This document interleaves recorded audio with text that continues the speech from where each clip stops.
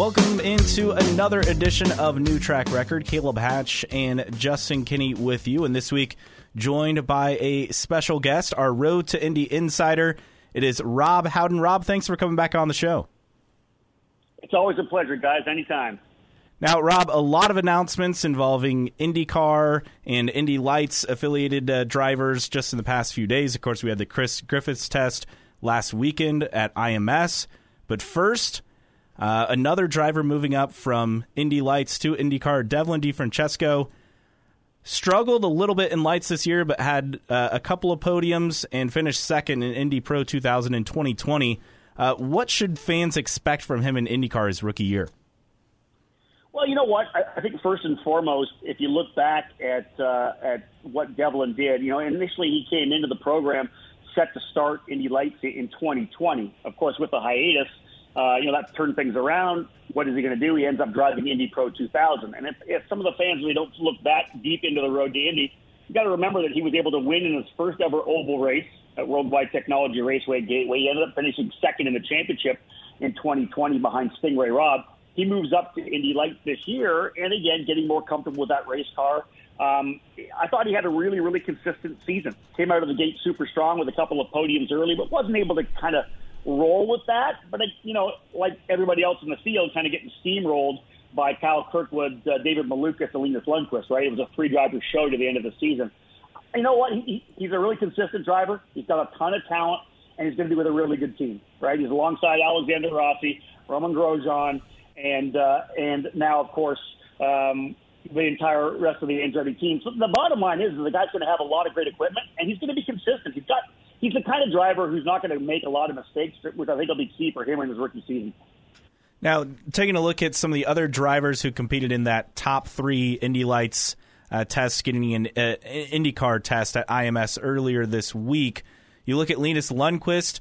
He's a guy who had a good season, finished third in Lights. Not really sure if he'll move up to IndyCar or return for another year of Lights. Where does his status stand for 2022? Well, again, another driver who came out of the gate super strong to start 2021 and was in that kind of three-driver battle through the middle of the season. This is a super, super talented driver that can, no doubt in my mind, could run IndyCar this year. But I think primarily for him, he doesn't have a lot of budget, and that's the problem, right? Very similar to Kyle Kirkwood, not fully supported financially. So for Linus, I think the best thing for him, I'm hoping he's able to get back into Indy Lights, because if he will, and for the most part over the last many years, it's been kind of a 2-year program, right? Coming up through USF 2000, Indy Pro. You put Linus Lundqvist back in the car next year as a sophomore in Indy Lights, and he is immediately the championship favorite with whatever scholarship's going to come down for Indy Lights next year, however big it's going to be with, of course, IndyCar's connection now. I don't see him in IndyCar next year just budget-wise, but, man, if he goes back to Indy Lights, look out. He's a kid that could be in IndyCar for the next 15 years. Is there an expected team for Lundqvist next year? You know what? Right now, I don't know. That's one of the things. I don't know that he has any room at HMD Motorsports. Andretti, I'm told, is pretty much full already. There's some places that we maybe rumored that he could be going, like potentially at TJ Speed. Excitement, of course, today that Exclusive Autosport finally announcing their run now into Indy Lights, a full package through the entire road to Indy for Michael and Kimberly Duncalf. Does he end up there? I don't know. I'm not sure how much budget he has, but Linus Lundqvist, I don't see him go back to HMD Motorsports, although it is a possibility. Of course, last year he came in with the scholarship he had from winning the Formula Regional Americas program. Doesn't have that money in the pocket now, so really we'll see what happens to Linus. Again, in the road to Indy, if you're a top driver returning like Linus, I don't care what level it's at, teams are going to want you because you know how to get around the track. And, for a team like TJ Speed, just throwing it out there, here's a guy that's, was in a championship battle this year, has won races. He'd be really good to pair alongside the rookie Kiffin Simpson. All right, finally, the one driver that we have no clue what to expect for his IndyCar hopes in 2022, it's Kyle Kirkwood. He's done a couple of tests with Andretti Autosport. He's been rumored to Foyt, to Andretti, to even Arrow McLaren SP in a partial entry. Yeah. Where does it stand for him next season? Wow. I think that obviously with Devlin's news today, I don't see that obviously there's any room for him at Andretti. Penske's already said that he's going 3 cars. There's not a lot of places left for him to land. The Foyt news, I've heard it as well, the rumor there. That seems like it could be a fit for him. We saw what Sebastian Bourdais was able to do with that car last year. So obviously it's a Firestone Fast 12 car. It can get in there with the right driver. As I've said before, Kyle's a generational talent. I've had the fortune of watching him come up through his karting days as a junior karter, through senior national level karting where he won the big races and won the championships. And of course, no one in at least the 25 years I've been doing this, and I think most people would say this, no one has a record like he does in terms of junior formulas. F4 champion, F3 champion. He's won 5 championships, all 3 of them in the road to Indy. No one's ever done that before either. This guy has it all. Not just the talent, but he's got the marketability outside the race car.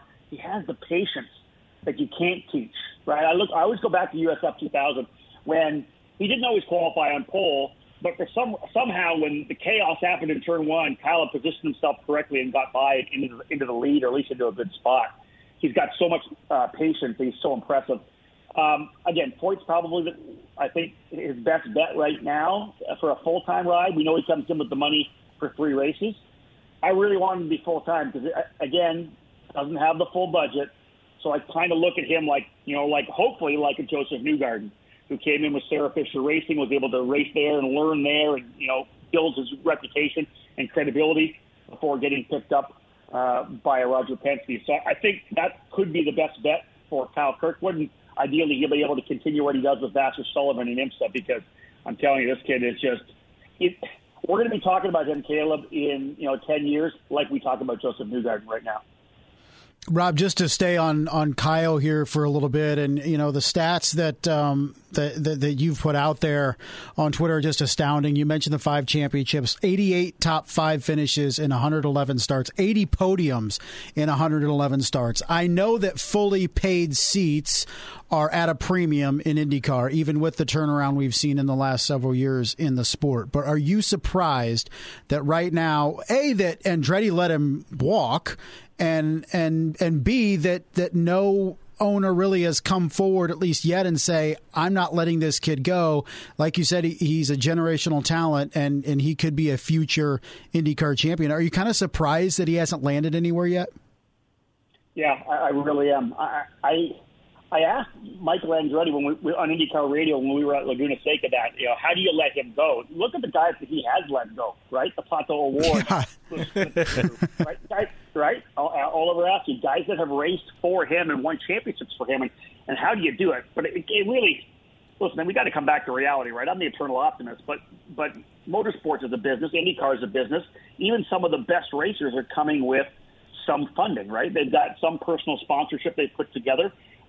Kyle's got the scholarship, but I don't think he really has any personal funding put together yet where he can say, hey, listen, I got this, plus I've got a $2 million sponsorship or a partnership from this guy where I can kind of potentially fit in. So I think maybe the lack of that little extra maybe is what it is right now. But again, anytime you're coming up through the ranks, it's hard to get that sponsorship. Somebody like a Roman Grosjean, who may have some of his own sponsorships, or a guy like, who am I thinking of right now? So I just lost it. The guys come in with their own money, right? Marcus Ericsson was the thing. He comes in with some cash from, was able to put together the deal with Husky Chocolate. You have to have some kind of sideline money. So for Kyle to come in as he did, very similar to Oliver Askew, with no funding whatsoever, you rely on the opportunity, and they don't always happen. I don't know if it's just kind of the ebbs and flows, the waves, Justin, the way things go through the sport. Because Oliver Askew, of course, didn't have any money, but he was there right at the right time when Arrow was decided to make the big move. They went to 2 young kids in Pato and Oliver. He got a shot. Obviously, we know what happened there, the storyline through there, and he's not been able to continue, but he had the shot. This particular year, there's just no shot, right? There's not that opening where there's a team saying, hey, we want to take a shot at this young kid. And it's sad for Kyle, but it may be even more sad for IndyCar, because, like I said, this is a kid. This is another Joseph Newgarden. This is a kid that's going to come in and impress. And the funny thing is, I'd love to see it to be one particular team, whatever, one of the bigger teams. But the bottom line is, What if he goes to Foyt and impresses everybody? This could be something that we look back at as being an amazing story where he went to Foyt and was able to post a bunch of top tens, and somebody said, hey, listen, now we got to grab this kid. Sure. Rob, staying with Indy Lights, and we're seeing, some of the near, short-term changes within the Penske organization now.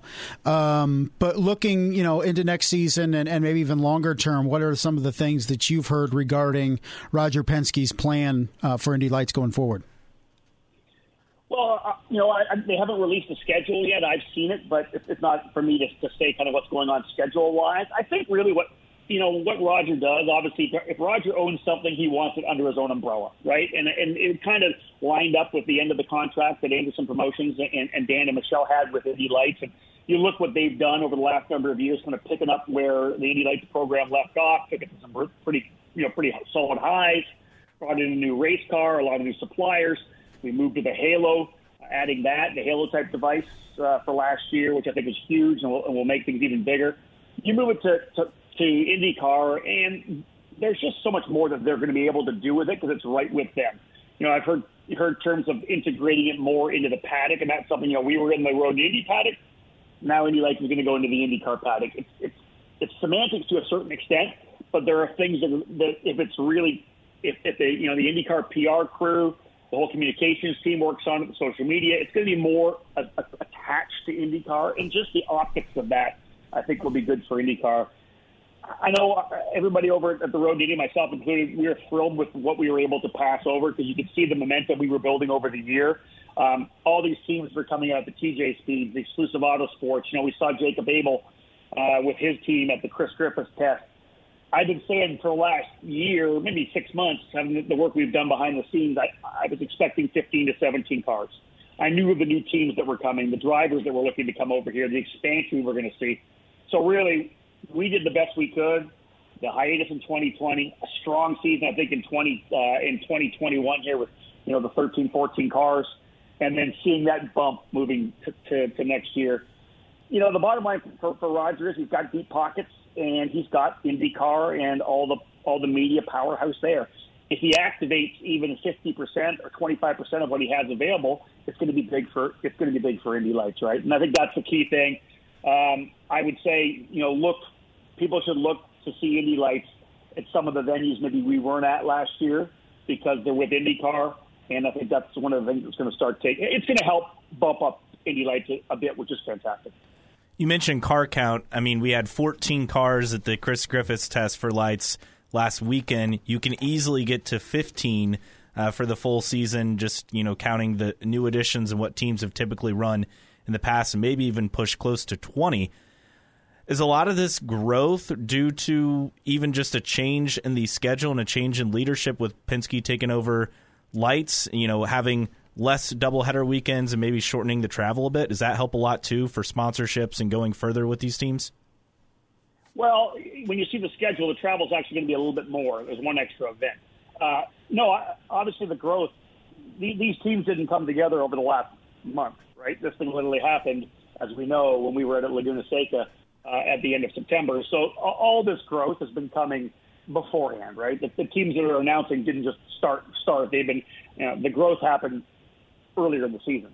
The teams, like I said, the teams that were starting, the drivers that were coming in, a majority of this stuff obviously came earlier in the season. So what I will say is that this growth will be fed. That's the beauty. The Road to Indy was able to provide the growth. It's the fuel from IndyCar that's going to be able to take things to the next level, I think. And you mentioned 14 cars at the Chris Griffiths. Exclusive Autosport wasn't there. They already have a driver signed. We're going to buy a second car. I really believe with what you're going to see next year, I've said 15 to 17. I would not be surprised to see 16 to 18. And as you mentioned, if all goes well, if every team that's told me, hey, we're buying cars, whatever it may be, if everybody buys cars, there's going to be 20 seats available. Will there be 20 drivers? I don't know with budget, but there will be 20 cars potentially, if all goes well, in shops ready to go racing this year.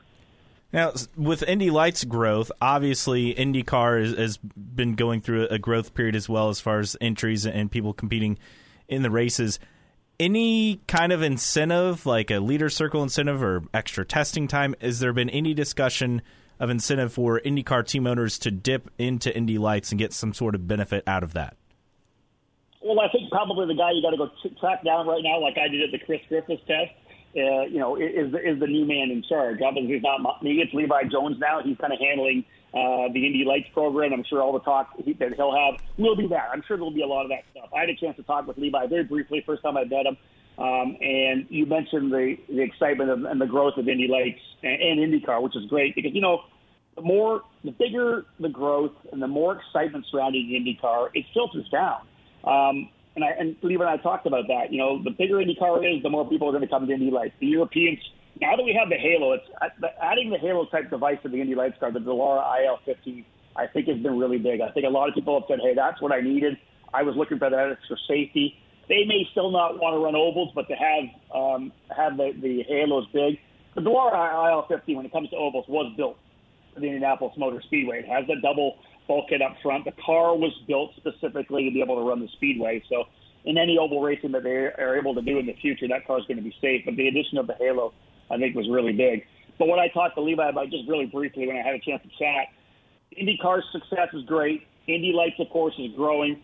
And it's feeding downwards because we look at future growth for Indy Lights. And for me, Michael Andretti, I just saw an interview with Michael talking about the fact that Indy Lights being strong is really good for IndyCar, and he'd like to see some more IndyCar teams in Indy Lights. It's the same the other way. The stronger Indy Lights is, the more guys are going to want to come into the road to Indy. And listen, we're looking at potentially having anywhere between 16 and 18, if not more, drivers in Indy Pro 2000 this year. And that's a category. You go back to 2017 before we brought the new car in, only had 6 or 7 full-time drivers. So bringing that new car in that we have from Tatis, we're going to go to all new cars. The tubs will be different for Indy Pro. And USF 2000 will have Halos on both of those series this year. And I think when you think about Indy Lights and how it's going to grow in the future, the fact that we're going to have a larger pool of drivers in Indy Pro 2000 may be the biggest thing for Indy Lights moving forward. Rob, we talked about the top levels with Indy Lights. Let's talk about the new one, the USF Juniors. That's a pre-step to the ladder system, talking about offering its champion a scholarship package to enter USF 2000. So take us through how this came about and really what it does, adding another step, so to speak, in the road to Indy ladder. Really, the primary motivation to that was looking to see how competitive USF 2000 has got. At the start of the program, you look back in 2010 when Sage Karam won the championship, we had 10, 15 drivers at the entry level of open-wheel Formula Car racing. Now we're at 24 to 28 cars. It's unbelievably competitive. There's different teams that can win. And we have a great relationship with the good folks at the Lucas Oil School of Racing, where their Formula Car Series champion wins a $75,000 scholarship to come to USF 2000. And we've seen great drivers come through that. Reese Gold has been a race winner in both USF and Indy Pro now. Scott Campbell winning this year, and of course Eli Navarro, the most recent champion. And we saw that jump from the Lucas Oil School to what is now an ultra-competitive USF 2000 was getting a little wider than we maybe were comfortable with. So the concept was, hey, let's do something budget-wise between the Lucas Oil School of Racing Formula Car Series, which is I think around $55,000 or $60,000, and of course running in USF 2000, where you're almost $300,000 for a budget. So the concept was, what do we got to do? Where do we go? Obviously there's an existing Ligier car out there that we can use. And it's like, yeah, this car's here. There's 100 of them out there that have been built for 1 year. This is going to let's do this. Let's put a program together. And we are very close to announcing the schedule for that. 6 weekends, a couple of double headers, a couple of triple headers, some pretty cool venues that are going to be coming out with the announcement. But the bottom line concept was, we need another series that simply feeds USF 2000, because the USF 2000 series is just so competitive right now. We need to have better training for drivers coming into USF.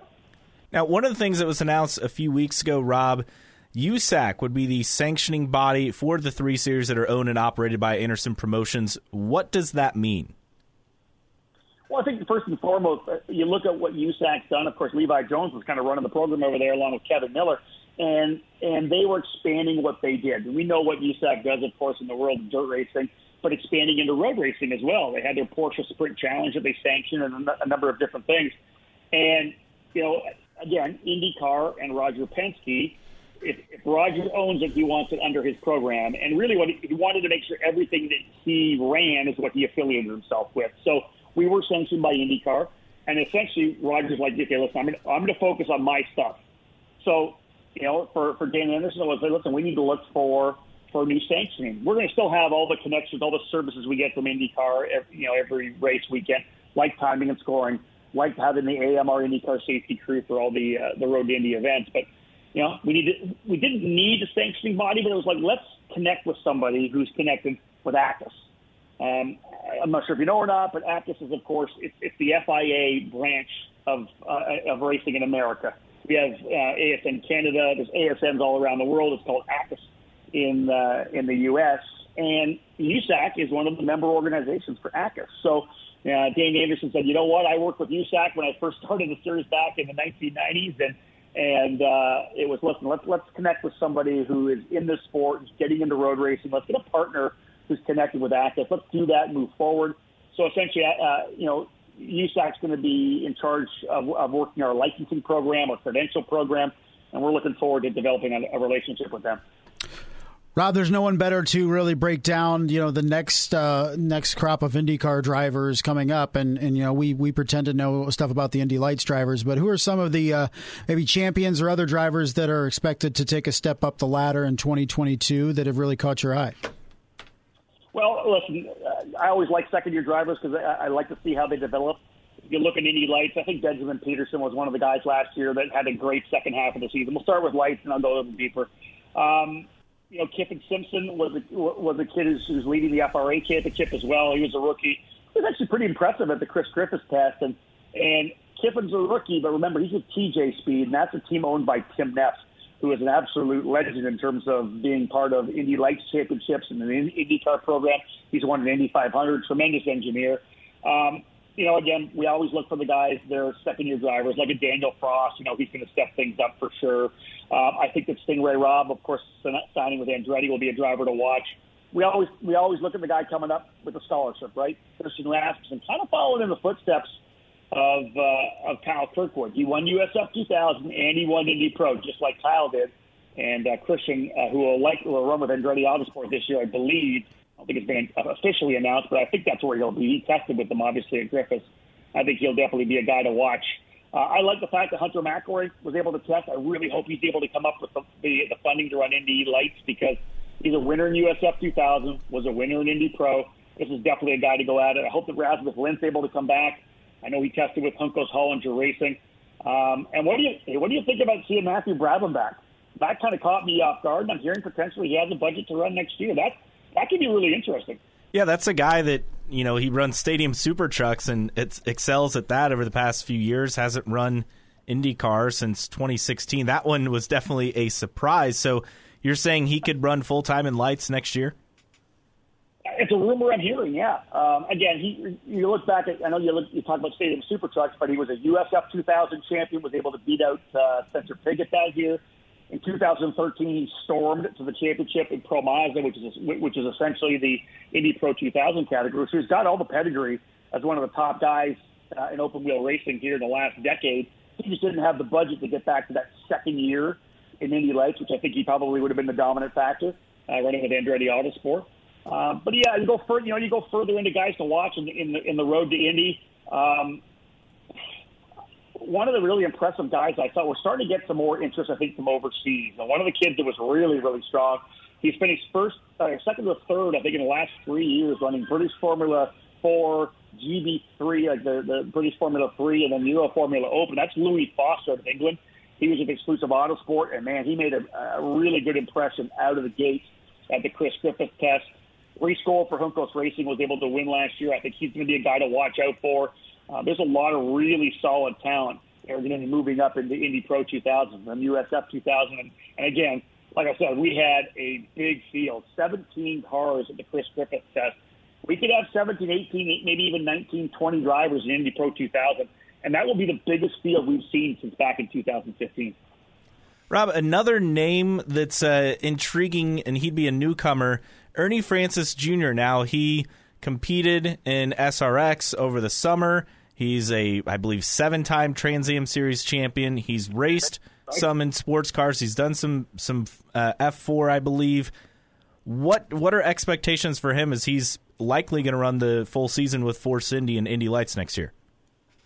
I find him fascinating, to be honest. I actually, talked with Ernie a little bit. You mentioned the SRX, all those championships in Trans Am. And then, of course, actually running in the Formula Regional America Series this past year and scored a victory as well. So the guy's an all-around driver. All he's got to do is go jump into a sprint car or a midget and try to follow the footsteps of Kyle Larson, because he really is an all-around driver, being able to go from the big, heavy stock cars, which is what a Trans Am car essentially is. It's a road racing stock car. And then being able to jump into that more nimble, car for the Formula Regional America Series. He'll actually, I believe, be racing this weekend at the Circuit of the Americas in their finale. Out of the gate in an Indy Lights car, a lot. Again, the jump from Formula Regional Americas is like jumping from Indy Pro 2000 to Indy Lights. So a raw rookie coming out and was not that far off the pace, which I thought was fantastic. Just over a half a second off of Benjamin Peterson in the final session of the Griffiths. So that's solid. And again, they were all super close. That's what I thought was great. Everybody was pretty close there in that test. Listen, Force Indy's a great team. They've got some great people behind it. They did USF 2000 this past year. They'll put the program together. Roger will have the right guys involved. John Boslog, of course, was the guy who will likely be running it. He ran the USF 2000 program as well. He'll just need seat time, guys. That's all he needs, right? He needs seat time in this particular race car. It's 150 more horsepower than the FRA car that he runs. Less horsepower than the stock cars he runs, but a lot lighter as well. So he's just going to need seat time. I think he's going to be a tremendous story all year long. I really do. The only thing that I think is going to be a hindrance for him, if he doesn't have a teammate, he lacks that extra bit of data. When you're racing against HMD with 4 to 5 cars and Andretti with 4 cars, there's so much data and so much experience, not just behind the wheel, but in the engineering room as well. So I just think a single car with Ernie Francis, without having that one other piece of data, I think could be a little bit of a disadvantage. All right, Rob, last question before we get to what you're up to lately, because you're always on the road doing something interesting. Carlin, Lights program, is that not going to happen next year? Yeah, the cars are gone. I want to Christian Bogle, who raced for them, owned his car. And the other car, I believe, was owned, that Alex Peroni ran, I believe might have been owned by Jay Howard Driver Development, but it's already gone. It's already in another shop. I can't, off the top of my head, I can't tell you who's bought it, but I think it's already gone. It might have been Able Motorsports. I'm not sure. So they're essentially out of Indy Lights. And to be honest, one of the stories at the Chris Griffiths test was a number of the Carlin racing crew were seen working in the Hunko's Hollinger racing paddock. And of course, I don't know if you guys have heard of it. I'm sure you probably have, but there's a potential thought that the single car Carlin IndyCar team may potentially merge or at least work together with the single car Hunko's Hollinger team out of their Speedway Indiana shop. Right, it's just what, like a couple miles, not even a mile from the track. So that's a big rumor right now. And to see some of the Carlin guys there at the Griffiths test, so that could be a possibility, and it could be a really big benefit for both Carlin and Hunko's to have two guys for 2022, 2 cars under that same tent, get that opportunity to have that extra data. Now, you mentioned Jay Howard Driver Development. Is that a team that could step up into Lights next year, or are they still another year away? I haven't talked to Jay yet. I would think it may be another year away. I don't know. Getting in early would be a good idea for a team as a business plan, right? The current car we have right now, I believe, the Dallara IL-15 is locked in until 2025. So it's another 4 years. So if you're a new team coming in, you have a chance to amortize that car. So the earlier you get in, the longer you have to amortize. And Jay Howard's got a great program, right? Won the last 2 championships in USF 2000 and Indy Pro with Christian Rasmussen. He also has an F4 program, then the USF and Indy Pro 2000. So he's not that he's spread thin, but he's got a pretty good program with 3 different levels already. I have no doubt in my mind that he would like to get there one day, and that'll be a thing he'll be thinking about. Whether that happens next year, I don't know, but we'll see. He has put together a really good platform, and it would not be that hard. It would just take money, right? It would take some investment, capital investment to make the step up to that level, because they've got some really good engineering staff behind them. All right, Rob, where are you off to next? You're always going somewhere interesting, usually with the karting world. Yeah, no doubt. Obviously, with the Road to Indy program done now that the Chris Griffiths set is finished, my last race of the year will be the first week of December. I head to Las Vegas to the SuperKarts USA Super Nationals. It's the biggest karting event really in the world, but in North America for sure. They normally get over 450 drivers to come out to run there in the parking lot of the Rio. Full coverage, live coverage will be on the SuperKarts USA Facebook page on Super Sunday, which is the main event. And if you're an IndyCar fan, I know of at least 2 drivers that are coming, both Will Power and Joseph Newgarden will be racing this year at the event. So it should be always exciting first week of December. And always exciting for the kids who go out there and say they beat those guys. Well, listen, hold on. You go back and look at it. Literally, we were just playing on our eCar2U's radio network this weekend. The guys that ran in 2012, and you keep going through, Max Verstappen, Pato O'Ward, and Lance Stroll. All racing there in 2012 at the end of their racing careers. Lance Stroll, I think, won the TEG Junior class. I think Pato won the Shifter Junior class. And I want to say that in the KZ international shifter category, the top level, I think Max qualified on pole, but had something happen to him. If my memory, that was 9 years ago. So I'm losing my memory. But yeah, look at the drivers that we've had over the years at that event. You go back. It's the 24th anniversary of the race. So it was a Hinchcliffe and those Ray Hall back in the day. Charles Leclerc raced there as well. We've had a lot of really tremendous guys that have gone on to professional racing run there, and they come back, which is great as well. Michael Schumacher came and ran back in 2010, 2013. I think Will was there. Who else was there? Sebastian Bourdais came and ran as well. A lot of guys will come back. Dan Weldon would always come and run 4 or 5 years in a row. He came and was part of the action there. And Dan, a good friend of SuperKarts USA, and as he always said, karting is the purest form of motorsports. Rob Howden, our Road to Indy insider, also obviously our karting beat guy as well, joining us. As always, Rob, thanks for joining us, and I'm sure we'll check in with you before the Road to Indy starts up next season. I would appreciate it, guys. All the best.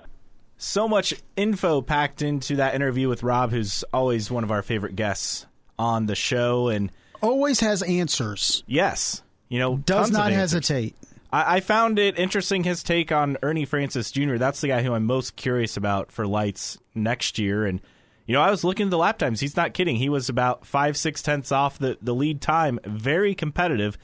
And that's with a, one-car operation, essentially, for his first, major test. Now, he did a test before on the road course, I believe, a week or 2 earlier, but as he gets more seat time, it seems like he could legitimately be competitive in that series right away. Yeah, most definitely. And, I was glad to get some honesty out of Rob in terms of Kyle Kirkwood, because I've been the guy that's, really, I can't believe why Andretti didn't find a spot for him. Look, I know money and all that stuff. Look, this guy's won 57 times and 5 championships in his junior career. 80 podiums in 111 races. It's amazing what this kid has done. He's as close to a sure thing in terms of being a star in IndyCar as it comes. I'm not saying it's guaranteed, but with that, resume, it's pretty darn impressive. And for him to be trying to find somewhere to go for a full-time ride is absolutely mind-boggling to me.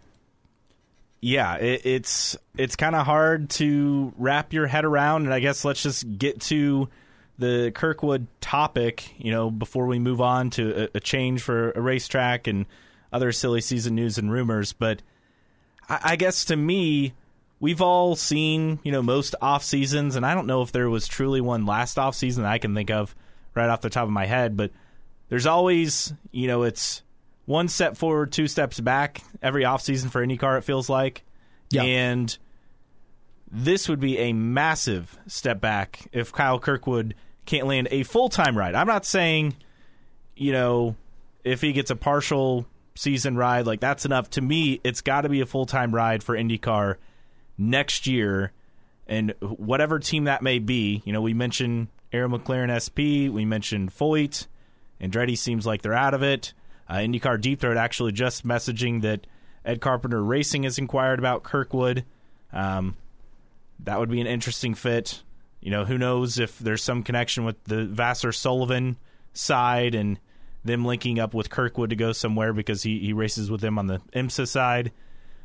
But I don't understand, and you asked the question to Rob.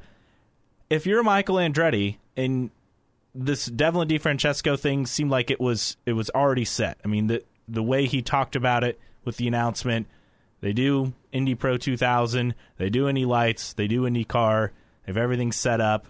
They signed him to a multi-year deal for the 29 car for IndyCar. However, if everything plays out perfectly, the dominoes fall and Kirkwood gets a ride with Andretti.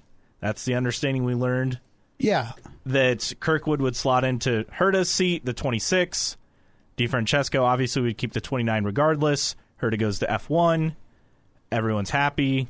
However, that didn't work out, and Andretti let his option on the contract expire as of earlier this week. I don't understand how you can let Pato O'Ward get away. You can let Oliver Askew get away. You can can go back to Sage Karam, many years ago. But none of those guys have the resume that Kyle Kirkwood does. Not even Joseph Newgarden had the resume that this kid does. And look, I'm not saying you go back and renege on your deal with Devlin DeFrancesco. The problem is you made the deal with Devlin DeFrancesco before you locked up Kyle Kirkwood. My thing, if I'm Michael Andretti, whatever's going on in Formula One, whatever, but I'm saying, look, the driver that we need to absolutely 100% sign, I don't care what it takes in terms of sponsorship, in terms of money, if we have to eat a couple $1 million this year, by gosh, we're going to do it because they can afford it. They're trying to buy an F1 team, for crying out loud. So to let this kid get away is absolutely a huge mistake. And I don't think we're overblowing it out of proportion or anything. I think this is a big mistake. You're instead of bringing in Kyle Kirkwood, you're bringing in a guy in Devlin DeFrancesco that has 0 career Indy Lights wins. He had 2 Indy Pro 2000 wins. Never won a championship outside of the Spanish Formula 3 championship in 2017. That was a 6-race series, and he won 1 time and had 3 podiums. He just doesn't have the resume. And the guy finished 6th in the Indy Lights season this past year, and he's your guy that you're signing? I mean, we saw the last Indy Lights driver that you and I agreed were not qualified to be in the seat was Dalton Kellett. Yeah. And I know Dalton Kellett brings money, and that's why we'll probably see him in the series again in 2022. But I think we can agree that Dalton Kellett isn't good enough to be in a full-time IndyCar seat. And I'm not going to put Devlin DeFrancesco yet in that category, but I can tell you he sure hasn't earned his spot on track to be in full-time in IndyCar. What he's done is brought a big enough check to buy himself into IndyCar. It's a frustrating thing. It's been in auto racing forever, but I think this is a huge mistake by Andretti Autosport. Maybe he finds his way back to Andretti at some point, but I mean, the way this kid has flung it around the track for his junior career, I'm almost a little bit surprised that Roger Penske hasn't said, look, we're going to stretch ourselves a little bit thin, but we're going to run a 4th and sign this kid. Yeah, and their reasoning that I've read was that with the Porsche LMDH and IMSA programs, I mean, that's essentially like 2 separate teams, and so they've had to shuffle guys around for those programs. I guess for me, with DeFrancesco, like you said, he brings a big check, but his results in the junior formulas, I mean, they're enough to say, okay, this guy is worthy of an IndyCar ride, right? I don't think like we're saying he's not worthy of a ride that you question his credentials. A couple of podiums in Lights, okay, he didn't win any races, but he did finish 2nd in Indy Pro 2000 in the season championship last year. So to me, that's enough on your resume to say you are a competent to above average driver. And with how he's tested, again, testing times aren't super important, but in this instance, when people are doubting, what you can do on the track, he has tested really well with the reported testing times. I think he even led one of the tests. So, yeah. I mean, to me, he tested at Sebring and Barber, I believe, and I think he may have led the Barber test. I mean, he was faster than Kirkwood in one of the tests. So, like Rob said earlier, some of these guys, they get a second year in Lights and they really come around, and I think that would have been the case for him. I really do. But he's at least tested well, been competitive. He's not so far off the pace that it's an embarrassment. Yeah, absolutely. Look, I sincerely hope that Kirkwood gets an opportunity somewhere competitive. I mean, maybe he does go to Foyt and he knocks their socks off and knocks the series socks off by, having some decent drives in that seat. I'm also worried about him becoming the next Jack Hawksworth and a promising prospects that went to A.J. Foyt and his career crashed and burned, among other guys that's gone there. So I think we're in a danger position where in 10 years we could look back and go, man, that was a driver that got away. Whether that Kyle Kirkwood's career flames out, whether he goes to sports cars, maybe he even tests the stock car realm of things if he can't find a solid option in IndyCar. I mean, everything's on the table for Kyle Kirkwood, and if he can't get a good opportunity, we could see him gone sooner rather than later. Let's not forget also, there was another option for Andretti. They went out and signed Roman Grosjean as opposed to bringing in Kirkwood to that DHL car. And I'm sure Grosjean brings in some funding as well. I mean, we all know Kirkwood has the $1.3 million roughly check with the Lights scholarship. I'm sure Grosjean brings funding too. I mean, let's not kid ourselves. Right. He's clearly, and granted, that's on merit. I mean, he's a talented driver, but I'm sure he brings some sort of funding to that program as well. So they have that option there on the table, and they chose to sign Grosjean. And let's be honest here. Let's look at Andretti Autosport, a team that hasn't had a win by someone other than Colton Herta in 2+ years and hasn't won a championship in 9 years, not since RHR in 2012. So they're struggling to find competitive drivers. We've talked ad nauseum about Rossi. I think when you're looking at bringing Grosjean in, that's a step in the right direction, we think. But Grosjean hasn't won a race in IndyCar yet. And you're coming in with Colton Herta is the only proven driver next year, at least in the short term. So it's Herta, and then it's everybody else that hasn't won. I think they definitely upgraded their driver lineup, though. When you look at 2022 compared to 2021, I don't think that's a question. I would agree, but what it could have been was much, much better for sure. That's true. And you look at some of the other options and rumors. You have Jenna Fryer reporting that Kirkwood, again, likely to Foyt is what she says. Vassar and Sullivan weighing their options. Malukas headed to Coyne, and among options, Vassar and Sullivan weighing is a Foyt deal with Kirkwood. And again, that's the IMSA endurance driver for Vassar Sullivan. So that's one of the options, according to Jenna Fryer. And again, like we said earlier, if Herta goes to F1, Kirkwood gets the seat. So all this is irrelevant, but that didn't work out. Also, I found this interesting, Nathan Brown saying their 4-car team is complete. Everyone on multi-year deals. So apparently Rossi has a driver option for an additional year. I don't know. I don't think he'll be picking that up if things continue the way they're going. I don't think so either. And also, Brown reporting that as far as the F1 deal, control issues, not money, but control issues. Apparently, they didn't want Andretti to buy the team but have the majority stake. Huh. Yeah, I wouldn't buy the team either. Yeah, right? That's kind of a ridiculous deal. And if you're, I was going to say, if you're the majority owner, can't you just fire that person? But I'm sure the deal wouldn't let him. So I mentioned earlier about IndyCar Deep Throat saying that ECR is chatting with Kirkwood as far as having the Lights funding. Also, IndyCar Deep Throat telling us this one was interesting to me. So Zach Brown offered Nico Hulkenberg a 2-year deal for the third car, Arrow McLaren SP. And that was to race or not race the ovals. Nico's agent, though, trying to keep him involved with a possible F1 seat next year, which would more than likely be a reserve seat, as Nico Hulkenberg announcing he will not pursue an IndyCar opportunity for next year earlier this week. I feel like Hulkenberg just doesn't have the burning desire to compete in IndyCar, and that's perfectly fine. Yeah. But I think you really need that drive if you're going to enter this ultra-competitive series where he's going to be learning on the fly. And if he doesn't have that, then I don't think it's good for driver or team. Yeah, I think it was cool that he tried the test and did all of that. I was surprised he even did the test, because remember, in years past, he's the guy who kind of threw out IndyCar as a kind of like that option of like, oh, just in case I need to have the fallback. Yeah. I was surprised he even did the test, so I thought that was cool.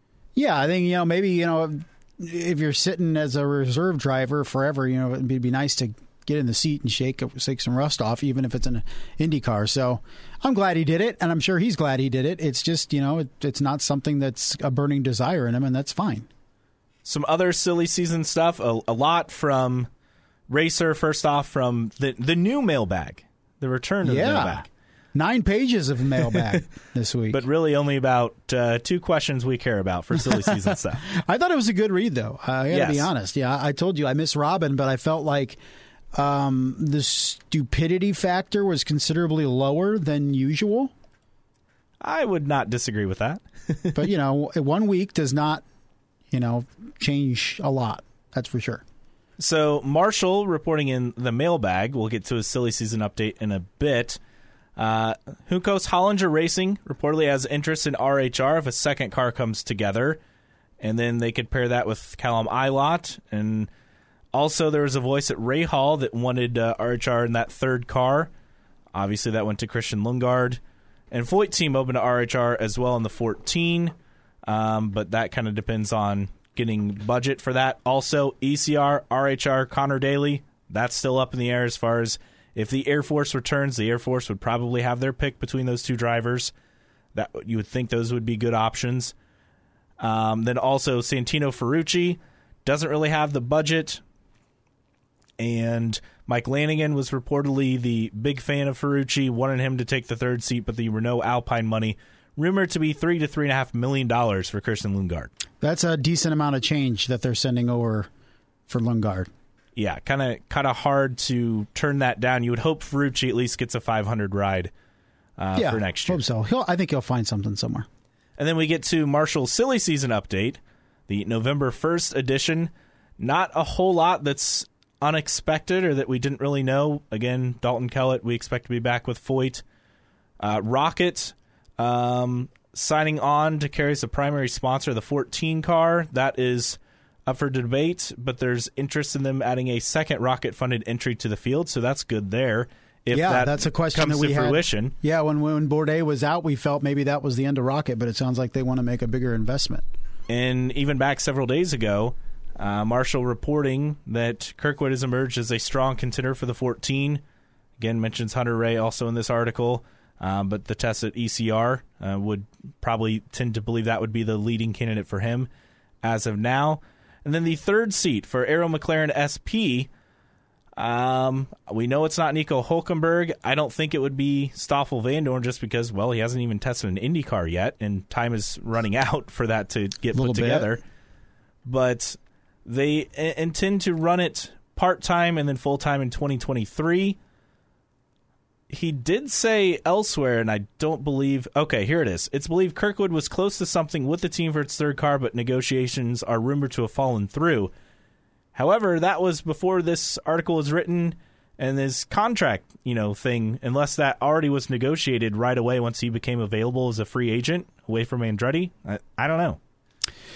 Yeah, but then, the story that came out today regarding Hülkenberg by Chris Medlin at Racer.com also, threw in Kyle Kirkwood at the end, is in terms of being interested in the team. So maybe they're coming back around and trying to figure some things out. And then the other thing of note is what would happen with Ganassi. He has Ericsson slotted back in. It's weird we haven't had an official announcement there. We know Dixon and Plo will be back. Jimmy Johnson will be back for road and street course races. We expect him for the Indy 500. In fact, so much so that Jenna Fryer, the AP, saying Ganassi will have 4 IndyCar teams next season, and he told AP he will run a 5th in the Indianapolis 500 for Jimmy Johnson. How about that? And then it sounds as if Jimmy will run the 500 only, and it'll be TK, Tony Kanaan, and the other ovals. So I guess to me the question mark is what happens with Kanaan and his plans for the 500, because he's going to run the other. Would they do a 6th entry? Because that makes it sound like it would be 5, right? Do they loan him out somewhere potentially? I don't know. Yeah, I would think they'd have to fulfill the contract. Yeah, I would think so. And then with the other teams, you have the possible mergification with Carlin and Juncos Hollinger.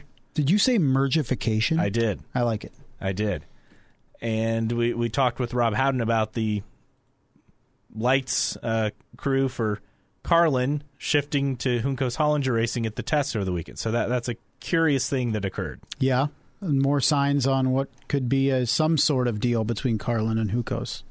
So all of that at play, I guess we kind of got to get to, like, what do we expect to happen with Kirkwood here? I don't know. I hope he lands somewhere full-time. At this point, if I had to bet, I would say Foyt right now. I would too. And, that'd be great for Foyt if they can give him a competitive car.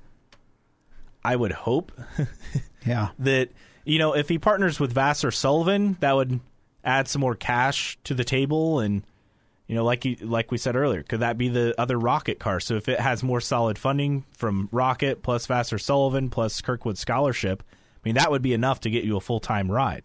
Yeah, and if it gets you halfway and Rocket is picking up, half the bill for a second car, then there you go. So we'll see how that plays out, but that is the latest on the silly season as far as the drivers. Jay Fry tweeting out, I don't know if you saw this, Justin. I don't think so. The paddock rapidly growing. Teams need good people in multiple areas. We created a portal / one-stop shop for teams to view prospects' resumes. So if you're interested in working for an IndyCar team, epaddock.indycar.com/careers, and you can fill out the form. There you go. Put us down as references. It'll get you absolutely nowhere, but do it anyway. It's not going to help you, but you can put us down as references. Just, notify us of that. All right, the other big news of the week, the Detroit GP will move from Belle Isle to the streets of Detroit in 2023. Unanimous approval from the Detroit City Council. It'll be back on Belle Isle for the final time, well, at least for now, June 3rd through 5th in 2022. They move downtown in 2023. You take a look at the circuit, this would be the first time it would return to downtown streets as opposed to Belle Isle since 91, I believe. This is an interesting move. You would think on the surface, Justin, this will lead to obviously easier access to the track because everyone said how hard it is to get in and out of Belle Isle because there's, one bridge and you have to take a bus. Right, yeah, you can't park on the island. You got to take a bus over. Obviously, it would lead to, so I mentioned easier access. In theory, more fans because it's easier access and there's a little bit more seating areas. The track, they did modify it from that initial draft, and there's a very long straightaway, but it's a bunch of 90-degree corners, it looks like. Yeah. I think some hard braking zones there, but I think the cool thing that I didn't realize, it goes around the GM complex, like the General Motors. The Renaissance Center? Yeah, whatever it's called. Like, I think that's pretty cool. So I'm looking at, in terms of hard braking zones, at least 3. And so I think it can be racy. But look, if it's a race that gets GM to continue to commit to the series long term because of its locale, I'm all for it. I mean, if it's basically a couple days of just highlighting GM and all that, I'm perfectly fine with that if it keeps them around. I mean, Belle Isle is a unique kind of track that they've essentially made. But this will have even more eyeballs on it, right? So yeah, not just in the city. I mean, you have to be committed to going to the island and all that to see the race. This could be more casual fans, particularly if you build some other activities around it like we've seen in Nashville. I feel hopeful. I don't know. I think it's interesting, and I know the races weren't very good back in the day in the downtown circuit, but maybe they figured it out. Does it make GM people happy? If that's a yes, then it's worth the move. That is true. All right, well, if you agree or disagree with us on that or any other topic, we would love for you to interact with us. You can find us at newtrackrecordpodcast.com. Why are you laughing? I see you laughing. Not laughing at you. Not at all. You're laughing. You think people disagree with us? Oh, yeah, absolutely. Well, one of us at least. Yeah. Nobody likes me. You said it, not me. We'd love for you to interact with us. Find us at newtrackrecordpodcast.com. While you're there, sign up for our email list so you never miss an episode. You can find us on social media. Our Twitter handle is IndyCar Podcast. On Facebook, like us. Just search for New Track Record. You can also email us, newtrackrecordpodcast@gmail.com. And finally, as always, you can follow us for free on your favorite podcasting platforms. You can find us on Apple Podcasts. And if you subscribe on there for free, do us a favor, give us a 5-star rating if you could. If you're really nice, write a review. If you're not that nice, we'll just take the rating. That's fine. You can also follow us on Spotify or wherever you find your podcasts. All right, Justin. Yes. Enough of that. Time for the mailbag. And as always, plenty to discuss this week. And we go back several days to some of the news. And first order of business, this is just a compliment. So thank you to Laser Disco.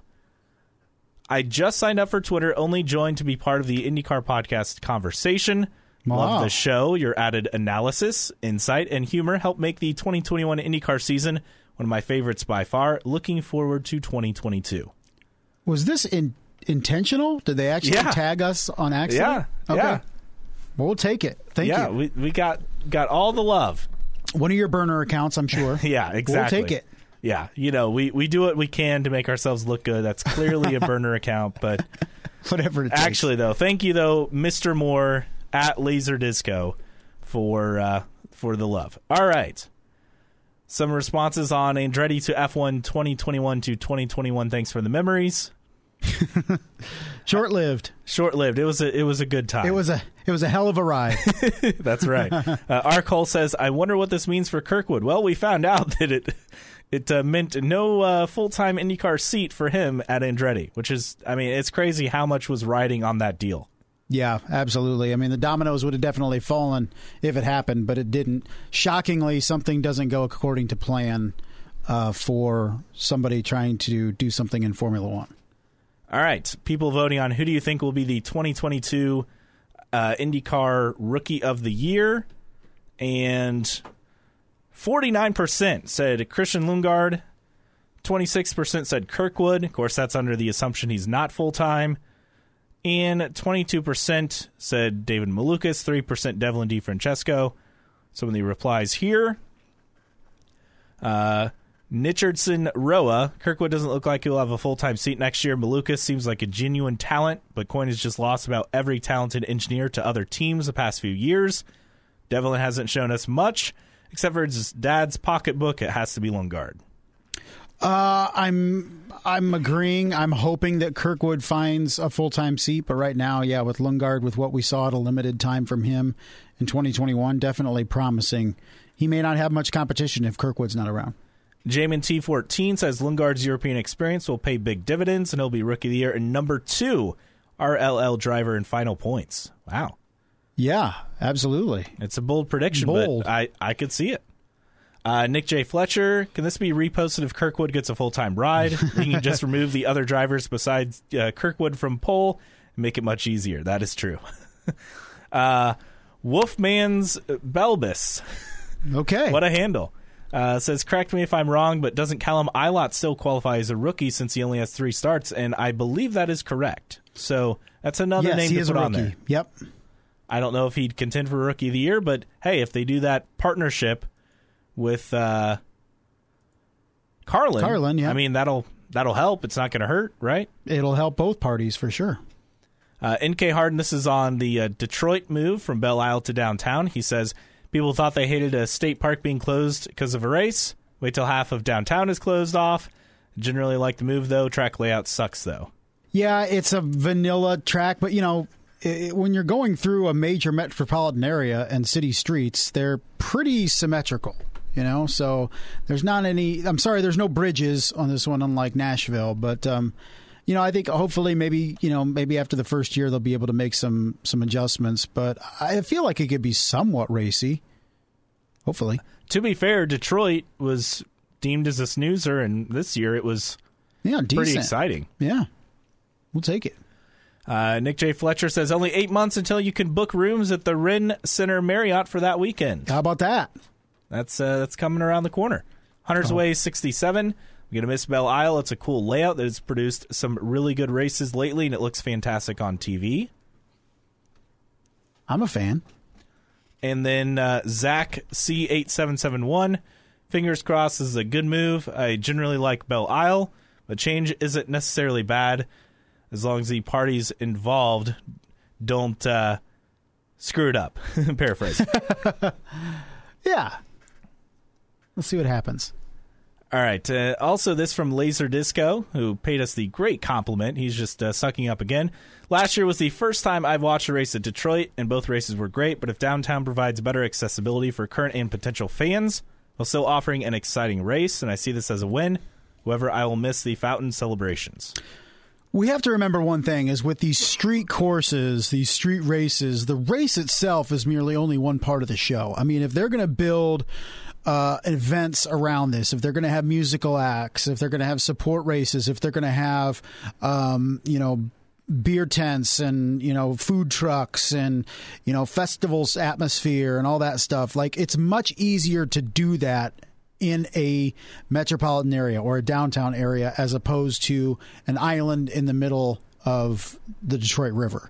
It's an exotic locale, yeah, but you're also limited with how many things you can do around it because of space and, accessibility, basically. So it's obvious that Detroit wants to build more of an event with this race, like we've seen out of Nashville, like what St. Pete has done, and of course what Long Beach has had for decades. So I think while the track may leave something to be desired, if it turns into a bigger event than what Belle Isle has been, and it brings out more casual fans and becomes a boost to the economy of Detroit, and they feel good about it and supporting it for the extended future, then I think it's an absolute win for IndyCar. Well, and, I think I read somewhere, I think Marshall Pruitt said, they're trying to copy the Nashville model. You move downtown, like you said, it's an event, and I think this will draw more people, right? I mean, yeah, definitely. Make it more available. It's more of a party. It's more of an event. And I know with the island, even, they kind of had limited stuff on what they could and couldn't do, right, due to time and all that. Yeah, absolutely. So I think this opens up the options for an event-type atmosphere over the entire weekend, and I think that's good for everybody. A poll on what people think about Detroit moving downtown. 36% said meh, 28% said bring back Cleveland, 27% said love it, 9% said hate it. All right, responses here. Nick J. Fletcher. I've said it before, I'll say it again. Keep the unair-conditioned buses as a primary method of transportation or the people will riot. Maybe we can all park on Belle Isle and then bus to the city. That's ideal, I think. Double the traffic jams. Hey, how about that? No, I think, we've seen plenty of snoozers at street courses in Formula One and with the party atmosphere. So that's what I'm hoping. I'm thinking, it's really injects some excitement into this race, because while it's exciting most of the time, I just feel like it's a very pedestrian crowd. The crowds haven't been great lately. You really have to be a dedicated IndyCar fan to park your car, take a bus over, and do all that. It's an inconvenience, that race, let's be honest, for a lot of people, and including the city of Detroit. So if they can make this a bigger event for the city and then IndyCar, then that's great. Let's look at the bottom line financially. If the Detroit Grand Prix in downtown around the Renaissance Center can inject more money into the economy and really helps the city, then that goes back to IndyCar saying, okay, maybe we can raise the sanctioning fee an extra $250,000 or something going forward. So I think more money made by the promoters and the city would be good for IndyCar in the end. Oh, and also, let's not forget, this year they were limited on fan attendance. I mean, they weren't full capacity. Yeah, no, it's exception this week or this year, of course. I just, it's almost, I don't know if it's the post-500 hangover or what. It just seems like it lacks the pizzazz or excitement of most races, and lacks the buzz. It does lack the buzz, and I feel a lot of it does have to do with the hangover from the 500. But I also think the majority of people in Detroit shouldn't be affected by the post 500 hangover in terms of going to a race, and I just feel like it's kind of I feel like it's more of a race that a lot of people in the region travel to. It's always a race every year where I'm like, hey, maybe I'll go to Detroit this year, and I never do. Right? But it's always up there. But maybe a change in venue and change of locale is going to bring more, Detroit people out and really, the background maybe, there's a race going on too, but they're also having a lot of fun and spending money and doing all that downtown. Also, it's shifting from a doubleheader to just a single race starting this year. Which we have not got a clean answer for of why. I mean, I'm not mad about it. I'm just wondering why now. What's the reasoning? As a fan, I'm bummed that there's one less race. As someone who cares about the sport, I'm excited for the crew guys and the teams to have less work and to have, a little bit less stress the week after their big event. I mean, look, the last thing I want to do after the 500 and the grind that is, the season at that point of the year is watch 2 races in 2 days. I'm really struggling on Sunday unless we have something crazy happen, like with a stuck throttle with Rosenquist or something like that. Like, I really struggle with those races, and I'm just a fan. I can't imagine the drivers and the teams and the crew. So it's a slog for sure at Detroit. Nobody's at their top level. They've barely just survived the month of May, and there they are. This week we get a week off, but next year it's right back the week after, right? I want to say. Yeah. So you're just hoping that it becomes a successful event and really kind of gives a boost to that city and the event as well. All right, moving on with some people's comments on Detroit moving downtown. Daniel, SEM 2004, says, I really don't care where they race in Detroit. Bring back Cleveland. Let's see, who else? Jordan _Willman says, the girl could be a solid 6.5. Decent track, I guess. Yeah. Jensen EV, the track we need to be at, ... I would assume he's referencing Cleveland, obviously. All right. So, to be honest, we laugh and stuff about Cleveland, but is Cleveland really going to draw as much as Belle Isle does? I mean, comparable probably. I would think if they run the exact same circuit they had before, it's right downtown Cleveland, right off the lake, I think it would draw more. I really do. Think so?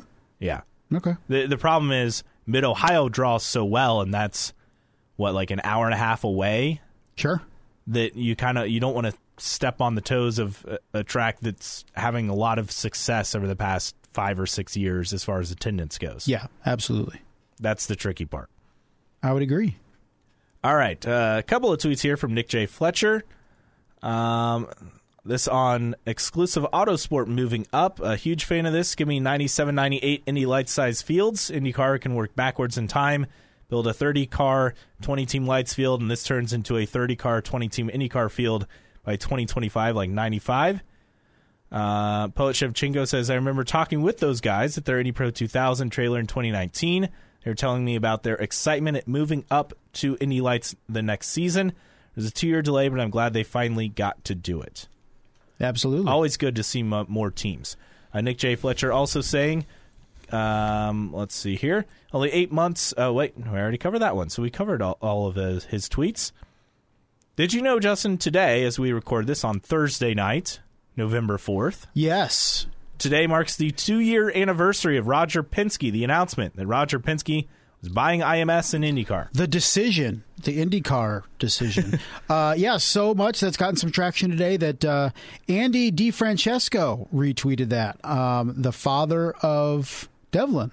Oh, I did not catch that. Just happened recently. I saw it pop up on my phone. Oh, I'm wow, like, yeah. That's a very uncommon last name. Let me do some research. And sure enough, he's excited that it's the 2-year anniversary of such a thing. Where would we be? Would we be talking about the 2021 season? Oh, I don't. I mean, we've talked about that before, but I don't know. I really don't know. Yeah. It would be reorganized for sure. Yeah. Put it kindly. That's a kind word to use, reorganize. Restructuring. Yeah. As they say in business. Yeah, yes. We're doing a restructuring. Reorganization. Yes. As somebody who has been part of layoffs or close, the terms they use, very interesting. Some of the comments on this one, Poet Shevchenko, that morning in 2017 when Fernando Alonso announced his entry into the Indy 500, had me punching the air. Which was early morning, like we woke up to the news. For Alonso? Yes. Yeah. And for me, because I don't get up early, I woke up to all the texts from you and my brothers and some friends of like, hey, I think you said, hey, get up, loser. Sounds like me. Something you would text me. So yeah, It was pretty crazy to wake up to that. Yeah. Hunter's Way 67 says, just wish it had happened in 2008 when the merger was announced. Definitely. Wow, talk about an interesting rabbit hole to go down. Well, could have been, but also Blate's better than never. Laser Disco says, the right man for the job in Tudor Indy. I remember that morning in the weird atmosphere in the media center. Yeah, because, I mean, they sent out like a media alert first, right? And then they... I think it was, hey, get here at this time. Just, I mean, what a... We got a press conference. Get over here, losers. And that's how they said it, too. Yeah, right? See? And they're like, what is going on in early November that we need to be over there? Sure enough. Smart. Yeah, it's crazy. It's been 2 years, and it's crazy to think, like you said, the what ifs had we, not had that happen. Here's something really quick where we talk about Devlin DeFrancesco. See here that Mike Tyson, did you see this? Yes. Tweeted out today that he was proud of my friend Devlin DeFrancesco for signing with Andretti to race on the IndyCar circuit. I did see that. So Mike Tyson congratulating Devlin DeFrancesco. And then last bit on the mailbag. In fact, that was the thing I was going to get to, so you beat me to it. Good job. Oh, sorry. I'm stealing your thunder. No, not really. Just stealing tweets I've liked. It's not really stealing any thunder here.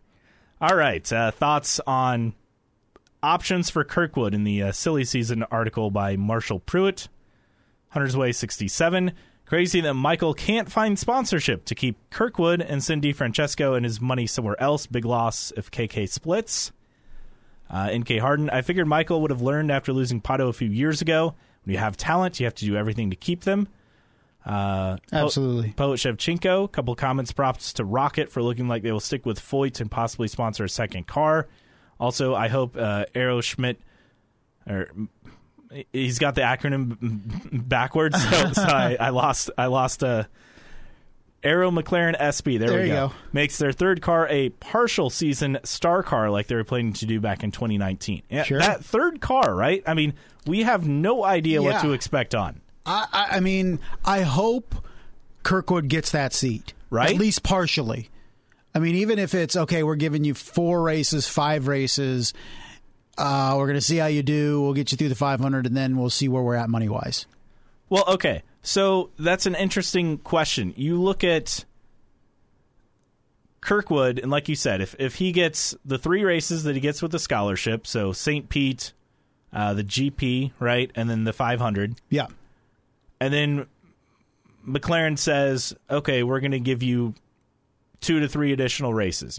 Who knows what those would be? Would it, Long Beach maybe? I don't know. Long Beach, maybe Iowa doubleheader, or maybe they'll do like just some closer races, Detroit and Mid-Ohio. Either way, say you get to do 5 or 6 races with that team in that third car versus a full-time ride at, say, Foyt or the, Road Streets plus the 500 with Carpenter. What do you choose out of those options? Yeah, I feel like you have to go McLaren, to me. Oh, I would agree. I mean, you're not getting as much seat time, but if you're told and the contract says you move full time the next year, you have to take it. Yeah, absolutely. And even if it doesn't work out for that, you at least give yourself top equipment to prove yourself and give yourself a chance, right? Absolutely. Well, that wraps up the mailbag. As always, send us your tweets, emails, Facebook messages, snail mail, carrier pigeon, what have you. And we'll get to them in the following week's episode. All right, time for news and notes. Not a whole lot to get to that we didn't already discuss. Covered a lot of it, right? Yeah. So we learned that IMS has announced tickets for all their 2022 events: Carb Day, Legends Day, Snake Pit is back, practice badges, parking, camping, BC 39, Indy 8 Hour, Indy 500, NASCAR. Both IndyCar road course races, well, there's like 5 of them now, it seems, all on sale. $4 service fee waived until January 1st, according to Nathan Brown of the Indy Star. But we did learn this, Justin. Lights of the Brickyard will not return for this upcoming holiday season. Well, we were going back and forth because I thought that would be a cash cow. They're charging, $15, $20 a car to go through that. and all they're doing is putting up, a bunch of lights and stuff. And I know the electricity's high, but man, I feel like that was a decent amount of money. But maybe I'm wrong. I mean, you got to throw in inflation and probably, rates could be a little higher. Pay employees and not having, a full season. Yeah. As far as full attendance. I don't know. Maybe just Roger Penske's bullish about, because he talks about this being an entertainment venue. That's an entertainment aspect of things, but maybe it just didn't make money. Yeah, well, I'm sure the first year it did really well. The second year, I'm sure there was a drop-off, and who knows if it would have continued regardless. Yeah. True. Something to think about.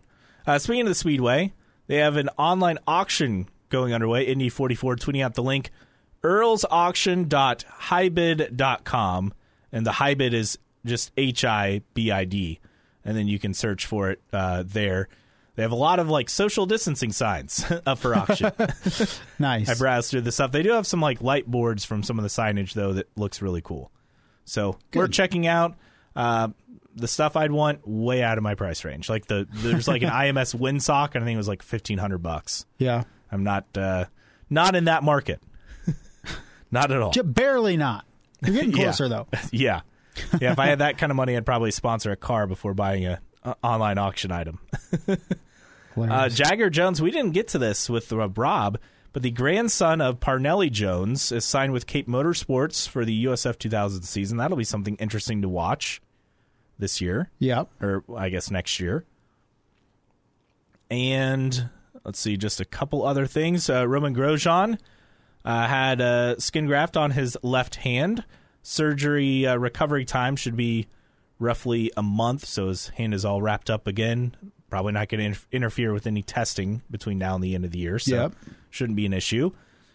And Sky Sports, they've secured the IndyCar rights in key European territories, including the UK, until the 2024 season. Very nice. That is something to get excited about.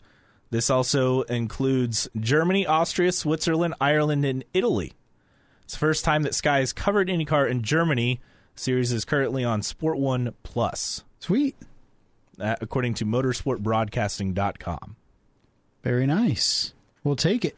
Yeah, so improved coverage overseas, always a win. Yeah, and absolutely. Speaking of TV coverage, Steve Wittich tweeting out there are 0 races where IndyCar and NASCAR are on the same property on the same day during NBC's portion of the Cup schedule. That's with the release of the Cup schedule. Very nice. That's whether planned or not, that's good. Well, but you're not going to have those lead-ins, though. True. That's the downside. Yeah, I guess. But I think we saw this year that while the lead-ins help, they're not, the product has gotten better. True. And it may not be as necessary. Yeah. Not that it's not going to help, because it would help. Right. But Cup going back to those, 3:30 start times, I know the fans are mad about that. Rightfully so. Yeah, I'd agree. All right. And with that, Justin, I think that covers it. Have we missed anything else out there? I don't think so. Kind of looking at the landscape of things. It was a week, of a lot of little things, but nothing too crazy. So hopefully we'll get some big announcements heading into next week. Well, with that, I'm ready for your random split era driver of the week. Are you ready? I am ready. Well, we went kart last week, which means we're back into the IRL this week, and we're targeting the 1996 IRL season. Looking back, it was a who Alessandro won the 1996? Sampedri. What? I'm just guessing a driver. No. Okay.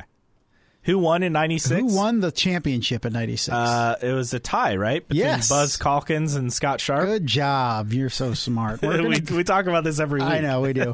Just seeing if you forgot. But we're going to go with Hemmelgarn Racing for this week. We're in IRL 1996, and we're going to go with Brad Murphy. Who? Brad Murphy, my friends. He was a former IndyCar driver racer in the Indy Racing League. Actually made 3 starts and finished in 23rd place in the 1996 Indianapolis 500. But in 96 and 97 season, he also raced at New Hampshire and Vegas. 3 career starts, all with Hemmelgarn Racing. His last IRL race was the inaugural 500K at Las Vegas, where his right leg pelvis was broken while involved in an accident with Eddie Cheever and Stefan Gregoire on lap 29. He also raced in Indy Lights, Trans Ams, Formula Super V, Formula 4. He attempted to qualify for the kart races at Mid-Ohio and Vegas way back in 1984, but failed to do so. So between 1984... He went to Indy Lights then. And then went to Indy Lights for 3 years in like the mid to late 80s with Lewis Motorsports and Team Car International. Never won a race. Won top 5. But even between 1988 was his final year in Indy Lights, and then came around to the IRL in 96, did the 500, and then 2 races the year after. The most fascinating part about Brad Murphy is this, and this is quoting Wikipedia. Despite many websites stating that he is Australian, Murphy was born and raised in Arizona and has in fact never been to Australia. He believes the misconception was due to the fact that most of his race crew during his entire career was from Australia or New Zealand, and that the phenomena of him being incorrectly identified as Australian predates the internet. All right, this is not the fascinating thing that I read then. Really? What do you got? Trivia below his his IRL stats. Okay. I'm going to be correct here with the semantics. He is often referred to as Bronco Brad Murphy, as he is a former Bronco riding champion. Wow. Look at that. Fascinating.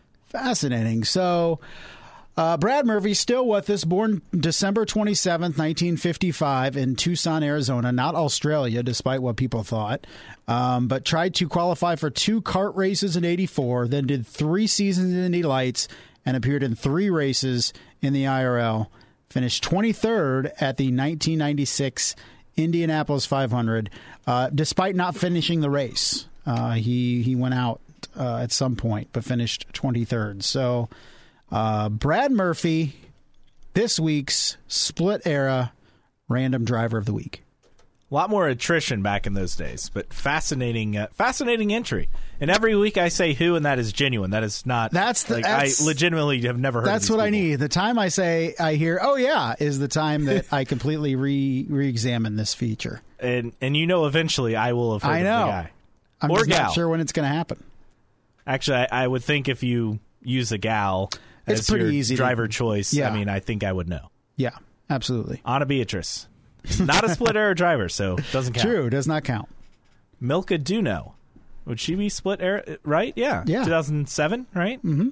So, yeah, right at the tail that one end would qualify. Yep. All right, time for tweets of the week. And this is actually a thread, but I found it interesting. Sam Rumpsa, I apologize if I mispronounce your last name. I believe he's does stuff for IndyCar Radio. He says, I've spent entirely too much time on this thought exercise, but it's fun, so here it goes. IndyCar drivers as NFL quarterbacks. For clarification, I compare the Super Bowl to the Indy 500 and not the season championship. All right, so we look at this. First one he has, Elio Castroneves is Tom Brady. Say that checks the box, right? Yeah. Scott Dixon is Aaron Rodgers.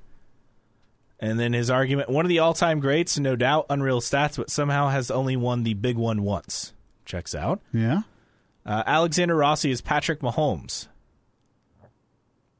I would go Herta here. I don't know. Alex Palou is Russell Wilson. Yeah. Pato Award is Kyler Murray. Yeah. Colton Herta is Joe Burrow. Nah, Colton Herta is better than Joe Burrow, I feel. And then Scott McLaughlin is Tua Tagovailoa. Okay. Wait, one more. Will Power is Drew Brees. Yeah, I could see that. Although Drew is a very nice guy. Doesn't seem ever to lose his cool. And unlike Will Power. And actually, there are a few more. This thread keeps going. Rinus VK is Carson Wentz. Yeah. Got off to a great start, but got hurt and unfortunately struggled. Has all the tools to get back on top. James Hinchcliffe is Tony Romo. That one makes perfect sense. So that is the list. There you go. I thought it was a fascinating thread and what was out there. So that is that, and that is this week's episode. Hold on. We got something else here. We got one more thing. This is at racefans.net, and it's talking about Drive to Survive with Michael Andretti. and how he has heard rumors of a potential IndyCar parallel to F1's Drive to Survive, and was asked about his opinion. And Andretti goes on to say, I guess it could be good. I just don't want it to be trying to do the same thing. I don't know if it'll have the same effect. Because I think the politics and the stories are a little different in IndyCar. I think there's a little more drama in F1 because there's a lot more backstabbing and things like that. I think over there's a lot more camaraderie, and it's more about the racing on the racetrack, talking about IndyCar, than the politics off the racetrack. Then goes, I'm not sure if it would have the same interest, but maybe if they could come up with a different angle, it would be good. And then the closing quote, I think what makes those stories interesting in F1 is everybody hates each other and everybody has their knives out to stab each other in the back. You don't really have that as much in IndyCar, so you don't have that same type of ugly drama. And he's absolutely right. Yeah, they're not looking to stab each other in the back in IndyCar. Why do people tune into NASCAR races late at restrictor plate tracks? Because there's drama. Well, it's because they want to see people crash each other. Yeah, why do people watch reality television? Because there's drama, right? Why do people watch Drive to Survive? Because there's drama. What drama is in IndyCar from week to week? And I'm going to lean back on it. I think the most drama you have is the month of May, and you have a show built around the month of May and tell all the stories within. But that's a late add to the show from racefans.net. Some interesting quotes from Michael Andretti, and he's 100% spot on. Do you think he has another offer for an F1 team, say, in the next 2 to 3 years? I think I asked you that last week. Yes, and I'm going to continue to say I agree. I don't think anything comes for next year, but I think after 2022, if it doesn't go the way that some teams are hoping, I think you can see a couple for sale. Maybe not officially for sale, but maybe, behind... entertaining offers. Yeah, under the table kind of dealings, definitely entertaining offers would be the good term there. All right, with that late submission, that will wrap up this week's episode. Thanks to Rob Howden, our Road to Indy insider, for joining us with all things on the IndyCar rookies, Indy Lights, and the Road to Indy ladder. And for Justin Kinney, I am Caleb Hatch. We'll be back with another episode next week of all things IndyCar. Thanks for joining us on New Track Record Podcast.